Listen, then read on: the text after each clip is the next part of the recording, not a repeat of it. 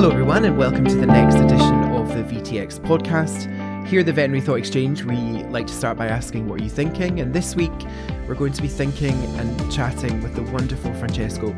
It really was such a joy to chat to him. He is a specialist in veterinary clinical pathology, but actually had so many interesting stories to tell, particularly about how his journey with veterinary medicine started and how he became a specialist with that particular journey starting in Scotland with a little bit of sheep farming thrown in. So certainly you can look forward to hearing a bit more about that. In our clinical segment today, we're going to be starting a discussion about feline pancreatitis, and actually today we'll focus mainly on the investigation of this particularly challenging condition.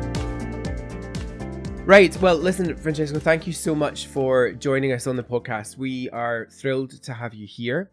I wonder if you are okay starting just by introducing yourself to our listeners and just a little bit, if that's okay, about your own veterinary background. Absolutely. First of all, I want to say a special thank you, Scott, for inviting me to this podcast. Because I really admire people that are very enthusiastic in what they do, people that are trying to find a way of talking about veterinary medicine and teaching things in a fun and interesting way. That's what I'm trying to do as well. So I'm really happy to be really happy to be here. And this is my first podcast. Okay, yeah, good. It is. And you know what? I mean, it's the first podcast where I'm a sort of guest, but I've listened a lot of podcasts during the pandemic, but also during my travels in general. And I really like them because I find them a sort of very private moment where you establish a very private and personal connection with the listeners, like if we are all sitting on a sofa, in a living room and chit-chatting about things. And so I like the idea of be part of it. Tell us a little bit about kind of, I suppose, what you're doing now. But again, I think it's interesting to know kind of where your veterinary journey started. Mm-hmm. So I don't want to take it from from when I was born, but kind of. Okay. I mean, I was born in a very small village in the north of Italy, on the mountains, on the Dolomites. And it's a lovely place to go on holiday, but to live, especially when you're growing up as a teenager, it's a little bit boring. But you get used to it.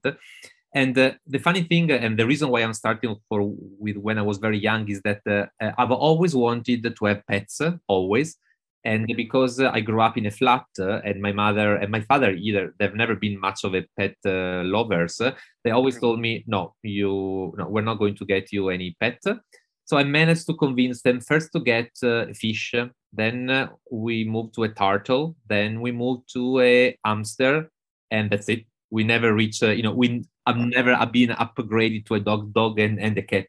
But despite not having had the possibility of having a dog or a cat, I don't know why I always wanted to be a vet since I was a kid, and that was quite interesting because lots of friends of mine were like.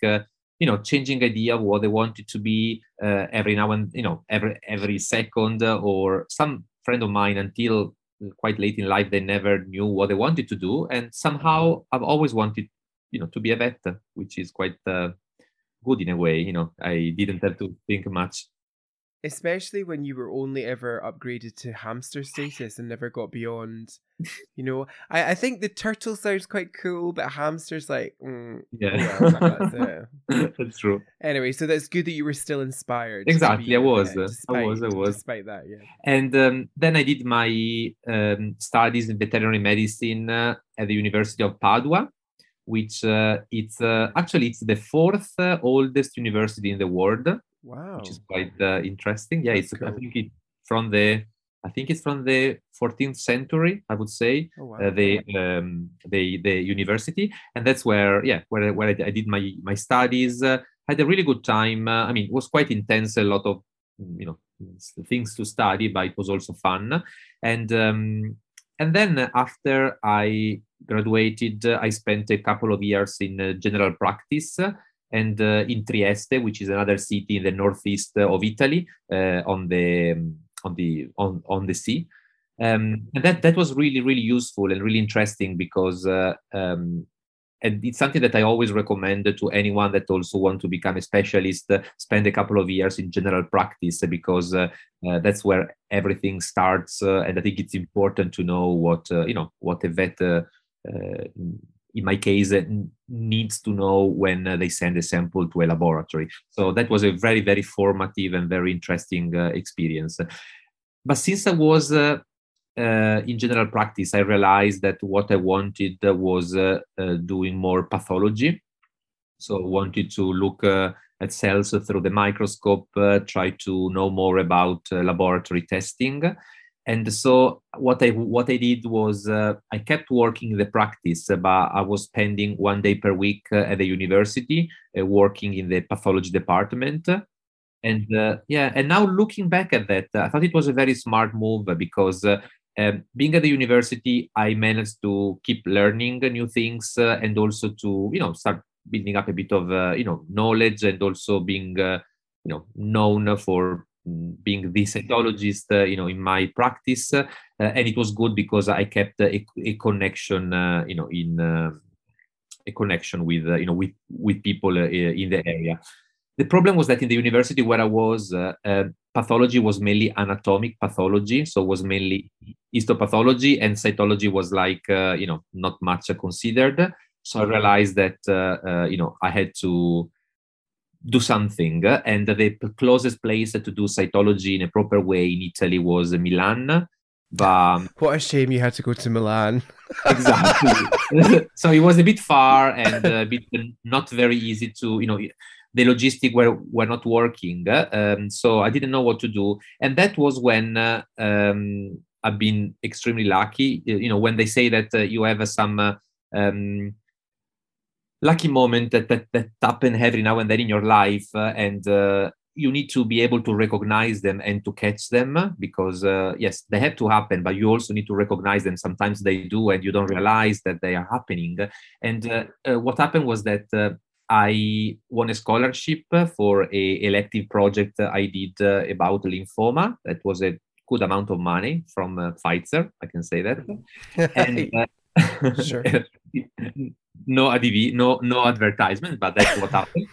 And at the same time, I had the possibility to go and visit a clinical pathologist in the UK that told me. I wrote there an email. It was Dr. Kathy Freeman, and she said, if you want to visit, you are more than welcome to come over, for a couple of weeks. So having the money and the contact, I thought, okay, let's do the big move. And I told to the people in the practice where I was working that I was going to take like a month off to go to the UK. And that's where everything happened and everything changed because I started realizing what clinical pathology is. I started making a few contacts in the UK, and I got offered a residency couple of months after, and wow. that's where the clinical pathology magic happened. Like you say, I think it's just making, just going with the good, that good decision and being, I mean, obviously you're extremely talented, but also being in the right place and being there at the right time and then just taking opportunities. So where did you do your residency then? Where was that? So I did my residency at the University of Cambridge. Because after visiting Dr. Kathy Freeman in Scotland, she was working for IDEX at that time. I spent a couple of weeks at the university in Cambridge, and that's where a position came out pretty much during my visiting. And so I applied, and I did my residency there. And it was great. So did you come to Scotland? Was that the first place you came to in the UK? Then was it in Scotland? Yes, so it was. Well, I'm annoyed now. So why would you not want to stay in Scotland? Why would you go to Cambridge? Which part of Scotland was it? It was one of my former supervisors, Dr. Kathy Freeman. She was at the time working remotely from her home, and that was in Killin, which is a little village God, it's like I would say 100 kilometers north of Stirling. Yes. Yeah. Okay. So, and it was really in the middle of nowhere, Okay. and that was amazing. If I have to be honest, I haven't traveled abroad much since then, just in some countries close to Italy. So that was for me the first time I lived abroad. And if I have Wow. to be honest, that time that I was visiting there, I felt like I was in a movie because I've just seen Scotland and the UK, in movies, and I read the books of James Herriot, and I felt I was a little bit like in one of those movies because um, Kathy Freeman was working at the time from her house that was in front of a lake of a loch, Hmm. and she also had a farm. And the funny thing is that she had a caravan in the middle of the farm, surrounded by sheep, and the caravan was yeah, true. Is that where you stayed? Yes, yes. So I was staying in the caravan, surrounded by sheep, and then during the day when we were doing cytology, I was going into her house, which was nearby, and this was the afternoon. But the morning that were sort of free, she was working with the sheep. And because she had been so kind that she didn't charge me for visiting her, I wanted to reciprocate. And so I offered to help her with the sheep work, doing vaccinations or moving them around. So in the morning we were working on the field with the sheep, and the afternoon until late evening we were reading the cytology from IDEX that were coming from with the postman. So it has been a sort of surreal experience. That's like, you should write this stuff down. I mean, that's the kind of stuff that would make a great, like, what I love about talking to people is the fact that is so random, by the way. Like, that is just such, do you know what I mean? Yeah, It is, but it's so brilliant. it What is. a brilliant story of, like, this. I can just imagine this, like, this young Italian guy from where, coming over to the UK for the first time, landing in middle of nowhere Scotland and having to do like sheep work in the morning and then do Exactly. cytology. I absolutely love that. And the funny thing is that I still have a very strong Italian accent, but it was way stronger, and my English was really poor at the time. Plus, I was not used to hearing people speaking with a Scottish accent, so there were big problems of communication, and that made the experience even more fun. So yeah, it was very, very, very surreal. I think it sounded like a movie. I think they I should. love that. I love that. Actually, we should make a movie out of that. That would be a funny movie. Exactly. Yeah. So then you end up in this other kind of parallel universe, which is, I think we've talked about this before. This other parallel universe that is Cambridge, and Yes. actually even more of a parallel universe, Cambridge Vet School. Like, I think in the nicest way, but it's like a different world. As far as I think there's something very magical about Cambridge as a place. So, how was your experience living in, the real life kind of Hogwarts type Harry Yeah, Potter exactly. world? Yeah. The experience in Cambridge has been fantastic because obviously Cambridge University for anyone in the UK, but also abroad, it's a really well-known institution. So it was fantastic to be there. And I enjoyed a lot because doing a residency at the university, I had the chance to interact with a lot of specialists, also from other discipline, attending rounds with the medics, with the oncologists. So it has been fantastic, I have to be honest. Really, really, really enjoyed the year in Cambridge. It was also very interesting from a personal point of view because I ended up meeting people from literally all over the world that were visiting, studying. So it has been fantastic. So after you had a great experience in Cambridge, what made you decide to stay with it? Why did you decide to stay in the UK? But I'm probably one of the few Italians that, despite not liking much the weather here, despite not Well, liking maybe the food as much as in Italy, I can't imagine why. I mean, I can't imagine why. I've always felt quite happy here and welcomed, and so um, I was not sure of what was going to happen after the residency, but I considered since the beginning the possibility of staying here for longer or possibly forever. And that's what actually happened at the end. I never seriously thought of going back to Italy. because, as I said, I was quite happy of being here. Plus, from a working point of view, the possibilities, especially as a specialist, are probably more in the UK. So yeah, that's pretty much what I decided to do. So after my residency, I took my diploma, and then I moved just a few kilometers from Cambridge to Newmarket, and I worked for a couple of years at the Animal Health Trust, which also has been a great experience because even if it was not a university, it kind of had the similar vibes. So it was, yes, diagnostic and clinical work, but also research, also a bit of education. So it has been a sort of a little bit of a continuum from my university times. And I made a lot of friends there. And the place, I don't know if you have been there or not. Yes, I have. Yes. The place I thought was magical. Magical, the team, but also the location, because all these buildings in a sort of wood. The place, I think it's beautiful. It's really sad that very sad. It's closed very because sad. Yeah, very sad. It made an impact in all veterinary medicine, but especially in equine medicine. When I still speak with equine clinicians and I mention the Animal Health Trust, they all say that's where good part of the equine medicine, not only the British one, the equine medicine in general, happened and was developed and established. So it was an amazing institution. It's very sad. It's very sad.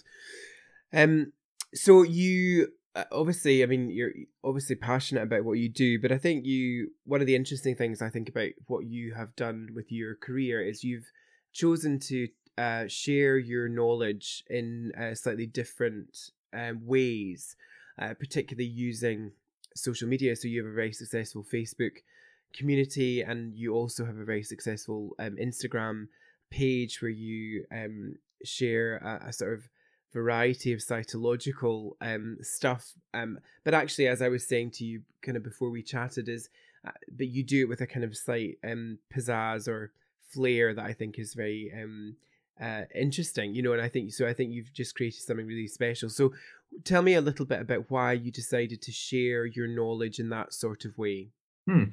So it started just I didn't have any plan, and I think that's what often happen for these things, that you just start because you feel it, because you like it. So I created a small, at the time it was small, a Facebook group of cytology, and initially I invited all my friends, so they were pretty much only my friends in it, so a couple of hundreds, and I start sharing some pictures of cytology cases I had, or information about congresses and things like that. And then the group started becoming bigger and bigger, and at that time, that was 11 years ago, so 2010, obviously Facebook was already there, but there was not much scientific, there were not very many scientific groups on Facebook, and mine was definitely the only one, a cytology group. And it started becoming bigger and bigger, and I started realizing how much I was enjoying it, but also how much potential there was, because having the possibility of discussing cases or sharing information with people literally all over the world. So I started investing more time on it, and also trying to keep a good quality. So trying to be sure that the information that were shared were adequate and up to date with the literature. And with time, we went up to, I think now we are approximately at 20,000 members. I've just checked. You are. Yeah. So yeah, fact check. So approximately almost 20,000 followers, and there are also a lot of specialists as well from different disciplines, which quite often I would say they add the comments and they share their opinions, their ideas. I always try to keep it as a group where there is discussion, but not a group where you ask for a proper diagnosis because we have obviously laboratory for that, but still there is still a possibility to create a community and to share information, and that has been I would say successful, first on Facebook, then on Instagram, and that's where I'm at the moment, and I don't know where things are heading to, but until it works, until me and the people that are part of it are having fun, I think we'll continue. And it's interesting. I always am interested in people. I suppose similar to our page. We have a brand, a symbol that symbolizes who we are. But you do kind of, you put yourself out there on Insta, like as in people get to see that it's you that's doing it. Is that something that you enjoy, or do you struggle putting yourself in the limelight, so to speak, or or is that something you enjoy? That's a very good question, because I've been following a couple of courses of branding because I was curious about this topic. I like all the marketing, the side of things, and they were talking about how sometimes you can, the pro and cons of either choosing a logo and a name for a company, or putting the person, the face and the name of the person in front of it, and that's pretty much what I'm doing. It's difficult to say. I mean, I can say that I don't like it, because I think that pretty much everyone that is is on Facebook as a specialist and put himself in front of it doesn't mind it. I don't think that there is a sort of probably there is a sort of narcissistic part of all of us that sometimes come out. I think it's true. However, at the same time, at least for me, I am a little bit shy as well in a way. So I am maybe confident sometimes when I give talks on the stage or in certain situation, but in other situation I'm quite shy, and so I kind of battle between the two. Sometimes I feel very confident, and so I like putting myself out. Other times I feel a little bit maybe embarrassed, shy, or worried. But at the end of it, I think the important is being yourself, and sometimes it can also be. Sometimes I look back at the video I've done, presentation, and I realize that they were not perfect. I could have done better. But you need to be yourself, and if you are yourself, and if you are enthusiastic and you are enjoying what you're doing, I think that's the most important thing, because that makes you happy, and the people perceive that. So if you are happy and you are enjoying that enthusiasm, it's contagious, and make also the other people happy. And I think that can happen even if things are not perfect. Sometimes it's better. Things that are too polished, too perfect, sometimes they look a bit fake. So I agree. I totally agree. So basically what you're saying is that you're a shy and retiring narcissist. I don't know. No. I think I'm working on it. I'm working on it. No, but I asked that question really because I think I sort of have similar kind of feelings about that sort of stuff, and I equally, I'm very confident in many ways presenting and whatever else, but equally I'm not sure that I feel totally comfortable being in a Instagram live or whatever else. I don't know. So I think it's interesting, isn't it? And I think that, but I think that authenticity for me is genuinely like nail in the head. Like honestly, like I really believe that is truly what people relate to. Yeah. And the fact that nothing is perfect. None of us are perfect. Talking about perfect, I tell you what is perfect is some of this artwork that we were talking about that you've now delved into this other thing. So just for those listeners that don't know, so well, you can tell us a little bit, but we are combining the beauty, and actually this is funny because I say this so many times. Sometimes I will post a picture of a platelet clump because it's really beautiful.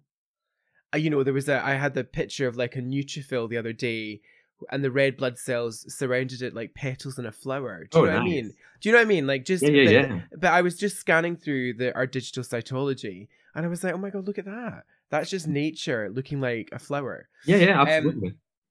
So I think actually cytology is beautiful and histology is beautiful. So you have combined cytology with some amazing art, and now they are combined in a very creative and wonderful way.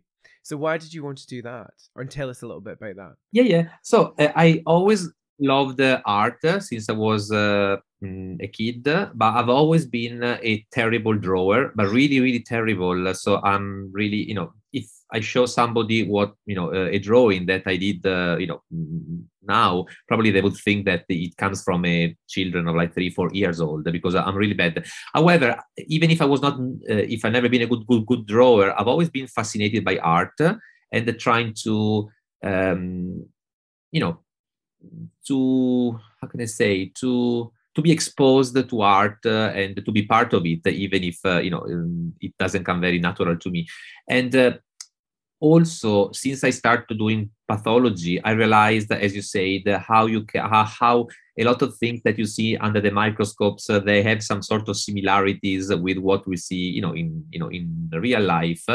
And I've been following on Instagram, on Facebook, a lot of groups, and there are quite a few groups that are trying to combine art and pathology. However, lots of them, either they're too realistic, so they just try to emulate what you see under the microscope, or other, they may be too artistic, and you can barely recognize what they are painting.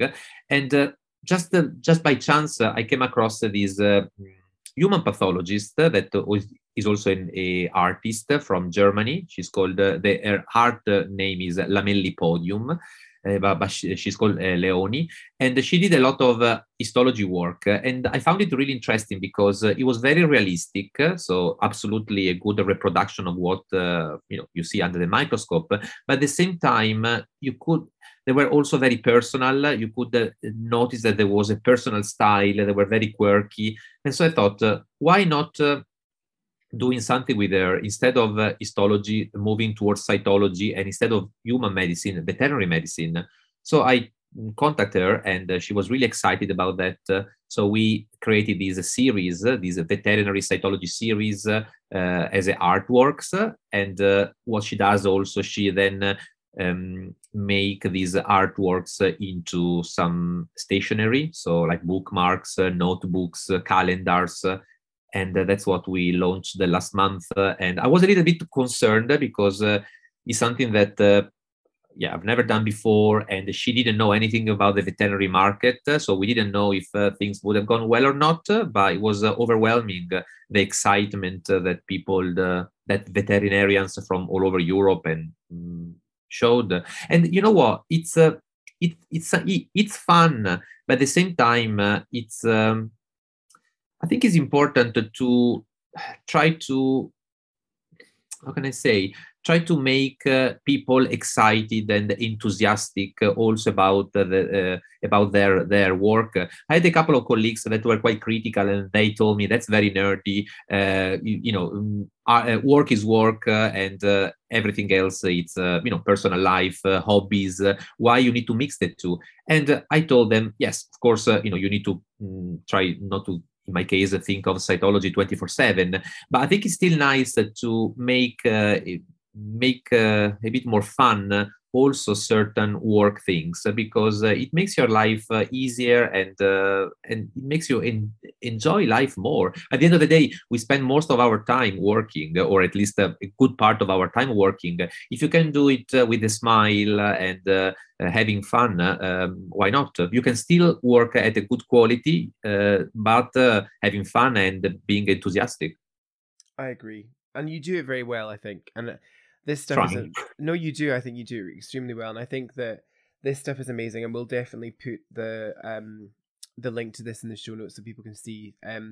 So my personal favorite is still those stickers. I'm gonna get those. I don't know what I don't know what I'm gonna do. I don't know what I'm gonna do with them, but I like the stickers a lot. Through your life, through your work, through the stuff that you're doing now, particularly a lot of the educational stuff that you're doing, I think that a lot of what you do is very, very inspiring, and I think I'm seeing a kind of slightly different way of doing something. I think often, specialists are maybe perceived as being a certain way. And I think it's quite nice to see specialists doing things in a slightly different way that is still very high quality, as you said, educational and all that kind of stuff. So I wonder if you can share with us a little bit about who might have inspired you in your career. Okay, yeah, I had. So I have to be honest, and it's not like something. One of those sentences that like pre-made sentences. When I say that I get inspired every day, but it's generally truth. I do some online courses which are repeating month after month, and they are kind of always the same. Always the same, but with different people. And still, I get surprised daily by people that participate to these courses that they have less knowledge than myself for what for cytology, but sometimes with questions that seems easy, but then they are often not easy things that are easy to ask but difficult to answer. They inspire me daily, so that's true that I have lots of people that inspire me on daily basis. Probably my two main the two people that probably inspire me the most. One is Dr. Cathy Freeman, that, as I said, I visited in Scotland at the beginning of my career, not only because she has been my first supervisor and mentor, but also because she really taught me, as I said, to be enthusiastic about what I do at work and try to keep myself always interested and with an open mind. And that's to me, it's important at work and important also at life. And the other one that is a little bit, I need to go back a couple more years, but that it's my first employer. When I was at the university, I was working during the holidays, summer holidays and winter holidays in a bookshop. So doing something completely different. But oh, wow. It has been a fantastic experience because they really taught me the ethic of work. So how important it is to work as hard as you can, try to be on time, try to be kind with clients, which for veterinarians it's particularly important. And so I got a lot of experience and a lot of important values that I had chance to experience when I was working in this bookshop, and I still apply them, and I still try to follow them also now, as a vet, as a clinical pathologist. So these are probably the two main people that inspire me. Very different in different countries, a different background, different moment of my life. But yeah, I love that. I think a lot of people would like to work in a bookshop now. Actually, I think. It has always been. I always love reading and a sort of obsession for books. I'm not a big fan of as much as I love socials and I love internet and technology. I'm not a big fan of ebooks because I love the heaviness of the books, the smell of the paper. And this is since I was a kid, because my mother, she's a reader. She loves reading. Our house is the house of my parents. There are more books than anything else, and so working in a bookshop, it was a little bit of a dream, and probably it's the only other job I would have done instead of being a vet. Would have been working in a bookshop, because it's very inspiring. And again, I think there is a similarity between being a cytologist and working in a bookshop, because my former mentor, Dr. Cathy Freeman, she kept telling me, you are a pathologist, and she said that you are a storyteller. So you need to tell the vet a story. Okay, it's not maybe as exciting as a book because it's a diagnosis, but I like the idea that we need to guide the vet. We need to tell them in a way a story, and hopefully with a happy ending and with a diagnosis. And in a way, I think there is a similarity with working in a bookshop. When you have a client that comes in, the bookshop where I was working was a sort of old style, so not a chain. So people were coming in and saying, I would like a book to read. What do you recommend me? And so you kind of guide them, you assist them to choose, a good book. And probably I'm doing the same with the reports. It's not as exciting with the reports, but I think there are some similarities. I love that. I was thinking as you were speaking, I think I'm thinking, words jump out to you as far as what will be the title of this podcast. And I'm sure it's going to be something to do with bookshops and storytelling. Anyway, I'll continue to work on that. So I think I know the answer to this question. We'll ask it anyway. So you have that option to go back to that younger place where you're making a decision about going to vet school. Would you make the decision to do it again if you had your time back?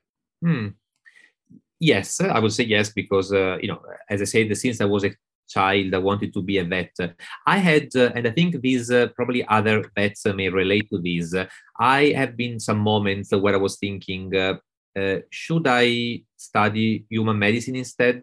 Because as much as I always love pets and I still do, probably the love for medicine was, took over, and that's probably my main interest, the love for medicine in general, regardless of it's human or veterinary. But I still think I did the right choice, because I think it's a sort work being in the human medicine. I think it's a bit of a double sword thing. So there is a big advantage, which is that you specialize at high level. But that's also, to me, a big disadvantage, because sometimes I like of being a vet that you can still embrace different fields. So move from pathology, oncology, medicine, human medicine, everything is much more compartmentalized. So you are not exposed 360 degrees to different discipline. And probably that's the reason why, yes, I would still choose veterinary medicine. Also because nowadays you can still specialize quite nicely. So things have changed in our discipline as well. Good. So good. Okay. So you are where you are now, but then, so what about going on from now? So we like to ask, what do you want to be from now when you grow up? Oh wow, God. I think I still keep doing what I do, because I'm enjoying it. So I would say that, and continuing the work I'm doing as an educator, or teaching, and teaching cytology and trying to share my enthusiasm for cytology with other people. That's probably what I would like to do. Also because this may be a bit too deep or personal, but I don't have kids, and I'm pretty confident that I will not have kids. I'm not a big fan of having. I mean, I like the kids of other people. I don't want to have kids. So sometimes I think what I'm going to, probably it's early to think about that, but what I'm going to leave on this earth, on this planet when I will be gone, and probably what I would like to leave is a good, people have a good memory of, a memory of myself, and people that have learned cytology from me, and hopefully had also fun learning cytology. That's probably what I would like to leave. So continuing as an educator. I also find interesting working in a laboratory, because making a diagnosis can make a difference, but I find more rewarding from a personal point of view being an educator. I mentioned several times my former mentor, Kathy Freeman. The way I visited her was because I just got her cytology book when I was at the university. It's just the first cytology book that came in my hands. I love it, and I started looking for her email address in order to go and visit her. And then after I finished my residency, she was asked by the publishing company to do a second edition of the book, but she was really busy. So she asked me if I was happy to be the first editor of the book, and she would have been the second. No. So we did, the second edition of this book. And when I received it and I look at it, I was thinking, wow, this is sort of like, the close of a circle. That's the first book that inspired me. And I was like dreaming about clinical pathology, and then I managed to do a book with her. And this is something that I would have never, if I think myself at the vet school, I would have, if somebody told me, oh, in 6-7 years time you will write the second edition of that book, I would have said, come on, it's impossible. And it happened. So there are good things that can happen to anyone. I think it's just important to, everyone has a lucky moment. You just need to be able to catch them, and so be smart.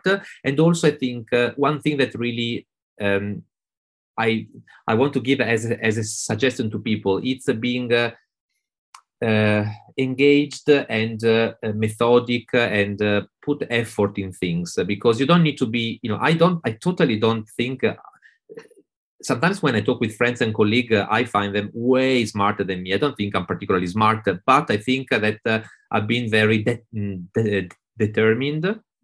That's for sure. And sometimes being determined and being focused can be more effective and more useful than being a genius or being super smart. 100%. And again, I personally relate to that massively. I think in general, especially if you want to become a specialist, spend some time in general practice. I think that's really, really important because that's the best way to, then you will specialize, but then what the people that will refer you the cases actually want to know, need to know, the pro and cons, the limitations. So I think that's super important. But something more in general is that it really helped me is making yourself needed or essential in the practice where you work. And I give you this example. In the practice where I worked for the first time when I graduated, they were not interested in cytology very, very much. And there was nobody doing it. So I started doing it and I started showing them how it could have been a game changer in the clinical work and also how it could have been economically rewarding. And so if initially they were kind of, pushing me away from cytology, then they start being the one, probably some of my main supporters of me doing cytology. So I think it's important to, find what you like, work hard on it. So try to put a lot of effort, and I think that will help. And at some point, there will be a train that will pass, and you will jump on it, and I'm sure that you will be able to achieve what you wanted and be happy, because at the end of the day, we work, we study, we do a lot of things, but the purpose of everything is being happy, and that's what we need to, I think, look for. And would you say that you're happy in what you're doing just now? Do you find joy in that? Yes, I am, and I think it's. I'm working hard on myself at trying to be sure that I keep enjoying what I have at the moment. I mean, I think it's a very delicate balance between you enjoy what you have because it's important, but at the same time still keeping that tension, that desire of moving forward and possibly being even happier. But you should still try to find a balance between the present and the future, because you don't want to always live your life just with the hope to be happier in the future. You need to live the moment. I think it's true. When they say, in Latin, carpe diem, I think it's true. So live the moment, enjoy the moment, but still, try to look for, try to be sure that things will possibly go better and better. Then there will be always up and down, difficult moments. So it's not always happy life, especially on social, spending a lot of time on socials for work, but not only. Often I think they give you an idea of a bit distorted life because things are not always beautiful and brilliant. You need to enjoy those and try to carry on when there are difficult moments. Amazing. Well, listen, I honestly there's so much there. I think I love, again, just going back to this fact of speaking to people, because for me, standout things that you said are to do with coming to Scotland, living in a caravan, being surrounded by sheep, working in a bookshop. Like, I just love that people are so interesting and they don't even know. So it's been a joy to speak to you, an absolute joy, and we're just very grateful for for you coming onto the podcast. So thank you very much. Thank you very much, Scott, and thank you to everybody that is listening to us for spending an hour with us.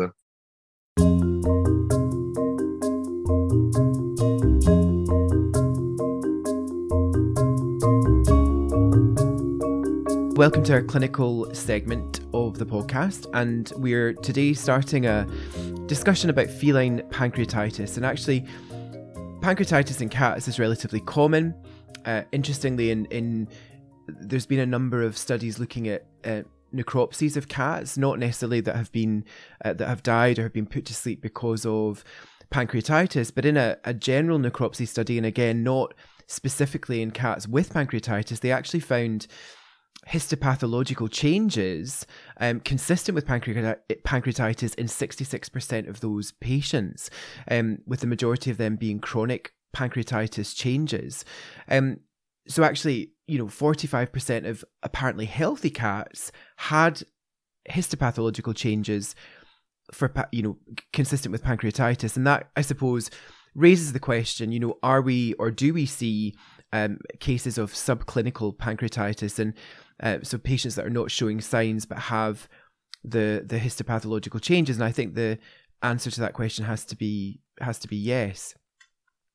By definition, pancreatitis is inflammatory change within the pancreas that can be acute. And acute pancreatitis, the inflammation is reversible, and that's the case with many sort of acute conditions, acute hepatitis, acute renal issues. Sometimes they present quite severely with acute disease, but actually there is the chance that is a reversible problem. Chronic pancreatitis results in irreversible histopathological changes.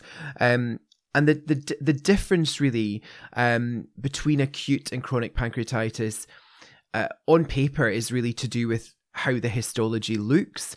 But we certainly will see differences in how those patients will present.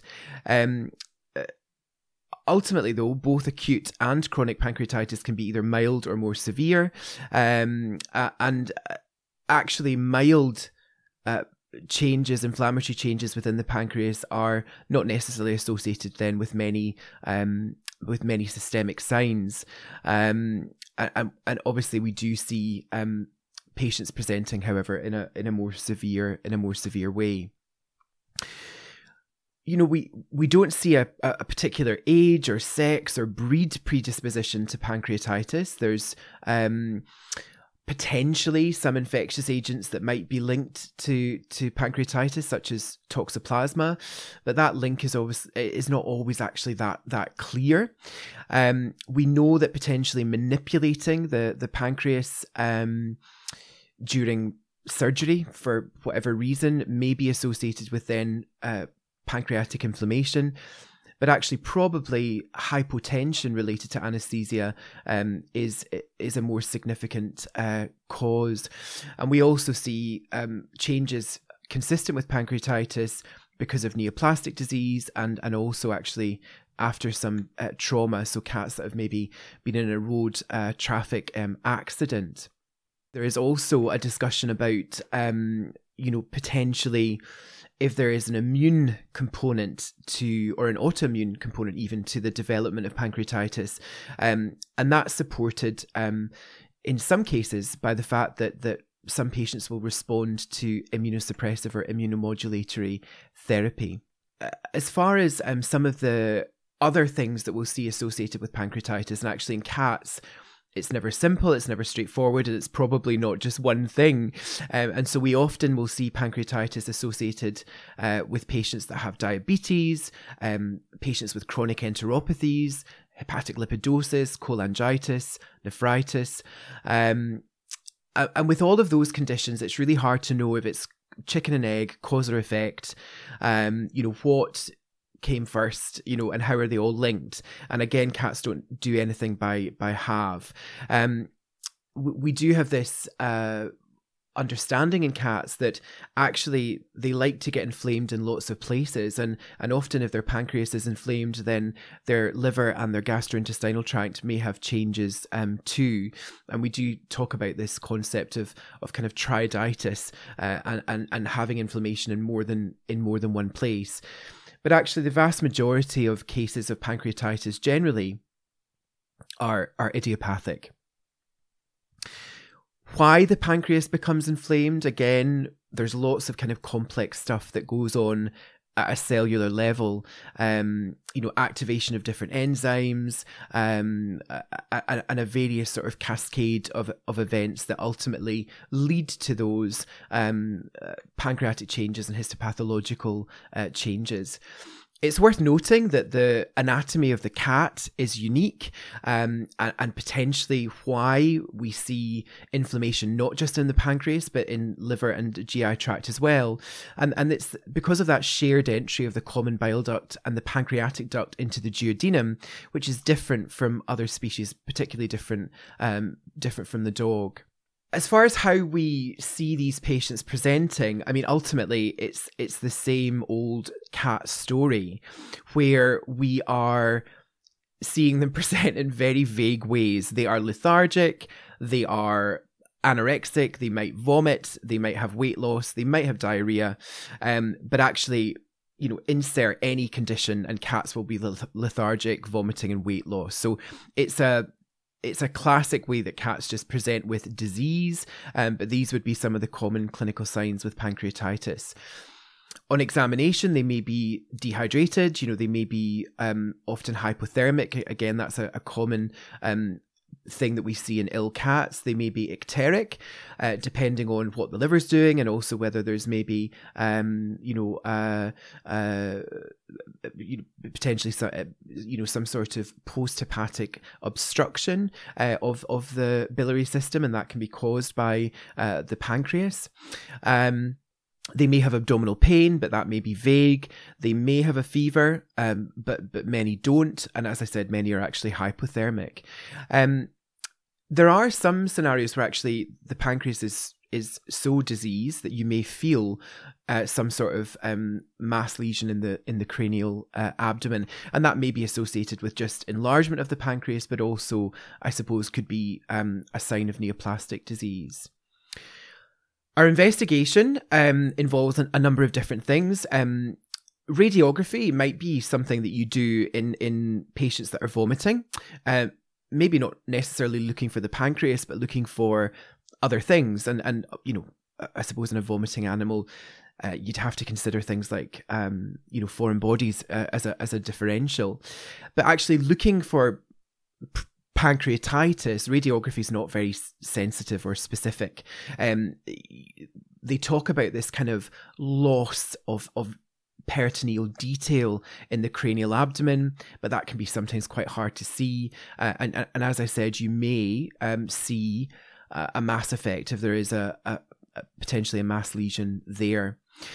Ultrasound tends to be the most useful thing for pancreatitis, to be honest, and it's not necessarily just looking at the pancreas, but ultrasound gives you the opportunity to look at other organs as well.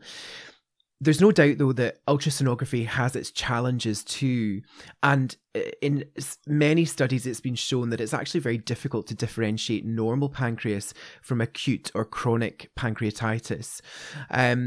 And again, difficult to differentiate hyperplasia from neoplasia. And so it's not perfect by any means.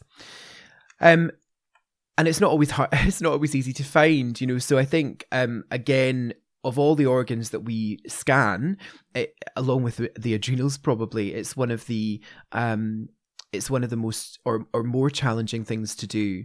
So yes, ultrasound is good, but there is variability.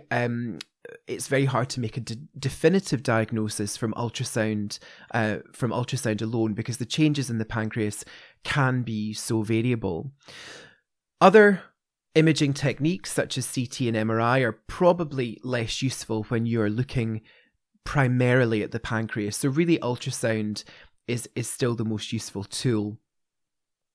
We would almost certainly be running other diagnostics as well, and it's about sort of building a picture rather than just having one definitive test. And so running a complete blood count, running serum biochemistry and electrolytes is not necessarily always about specifically diagnosing pancreatitis, but actually ruling out other things and seeing what the liver enzymes are doing, seeing what the kidney parameters are doing, assessing for the degree of maybe dehydration, associated anemia. So all of those things can be potentially useful. Other blood diagnostics, there have, depending on severity of disease, some patients may have associated coagulation disturbances, but I wouldn't be routinely doing coagulation parameters in pancreatitis cats. I think I would only be running them really if I was seeing associated clinical signs with bleeding. Biochemistry is going to be very variable. So yes, running it, but the changes that you see are going to vary quite a bit. And the things that you commonly will see will be increases in some liver enzymes. Bilirubin may be increased. And you may see kidney changes, not necessarily because there's primary renal disease, but maybe because there's a pre-renal azotemia because of dehydration.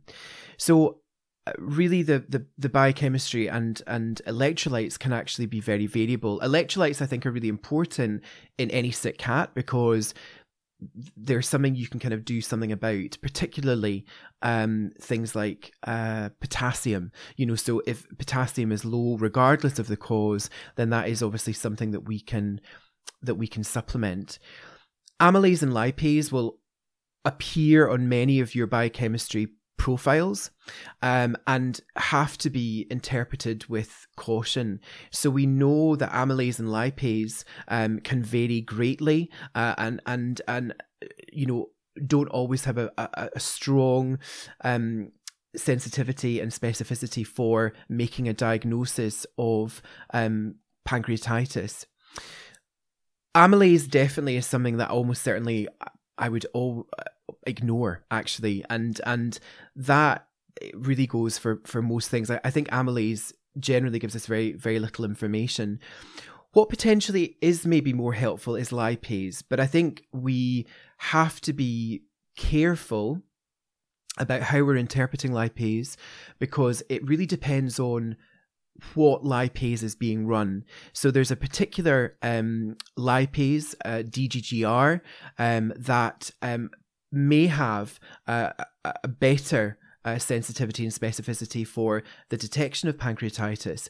But again, I suppose just being aware of the methodology, because actually the methodology of how the lipase is run will very much affect how you can interpret that result. But many of the larger external labs will be running lipase with that particular methodology that may be a little bit more helpful. What probably is helpful is the assessment of FPLI, and we'll know this as a test that particularly IDEX, but other labs will offer, and we're looking there at more specifically at pancreatic lipase immunoreactivity, and that's available as a SNAP test, but also as an external quantitative test as well. And we know that there is much greater sensitivity and specificity for the measurement or the assessment of pancreatitis using this particular parameter. But again, not everything is perfect, and we've got to be building a picture here. It's not just about one result.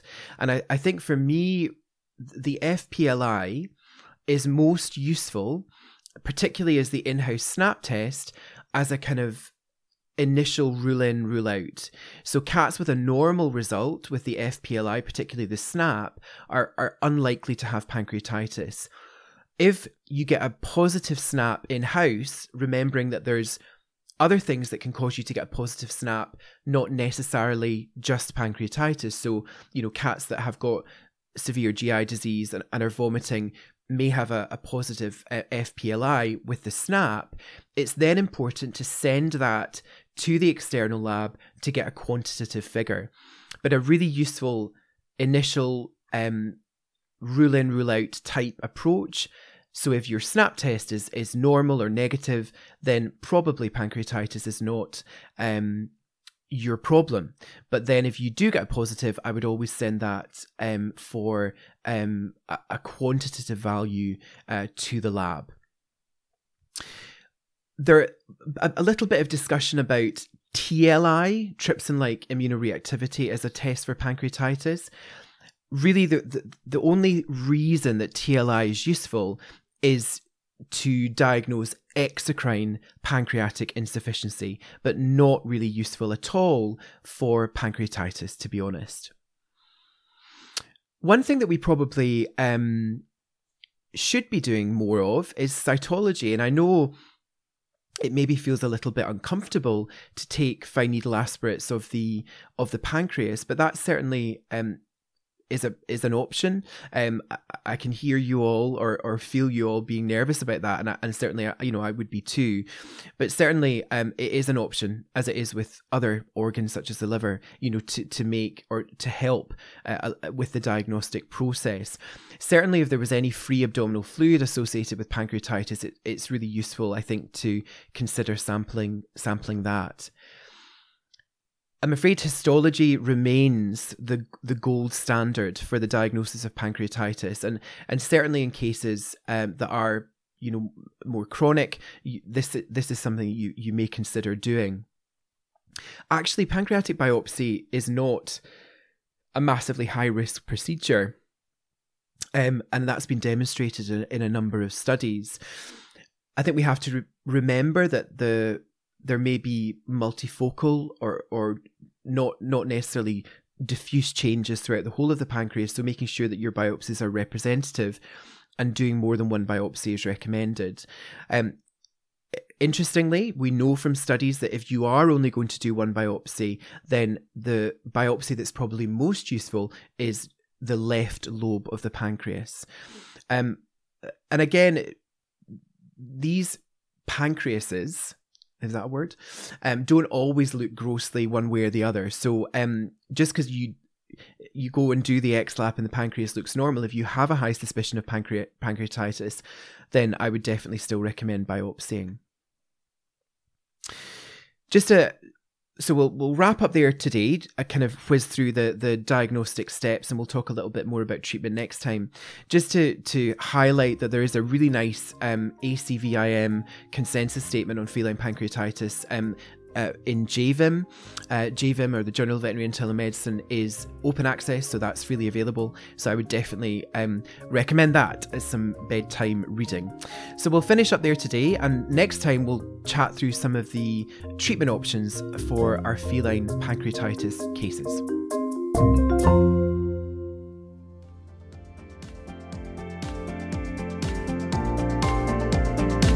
A massive thank you again to Francesco for joining us today. And as always, I want to say a massive thank you to you for not only listening, but just supporting us through the podcast. We really, truly appreciate it. To find out more about VTX and what we do, then head over to our website, which is www.vtx-cpd.com. And we've popped a bit of information about all the amazing things that Francesco does in our podcast show notes as well. With that all being said, I thank you again, and I look forward to seeing you all next time.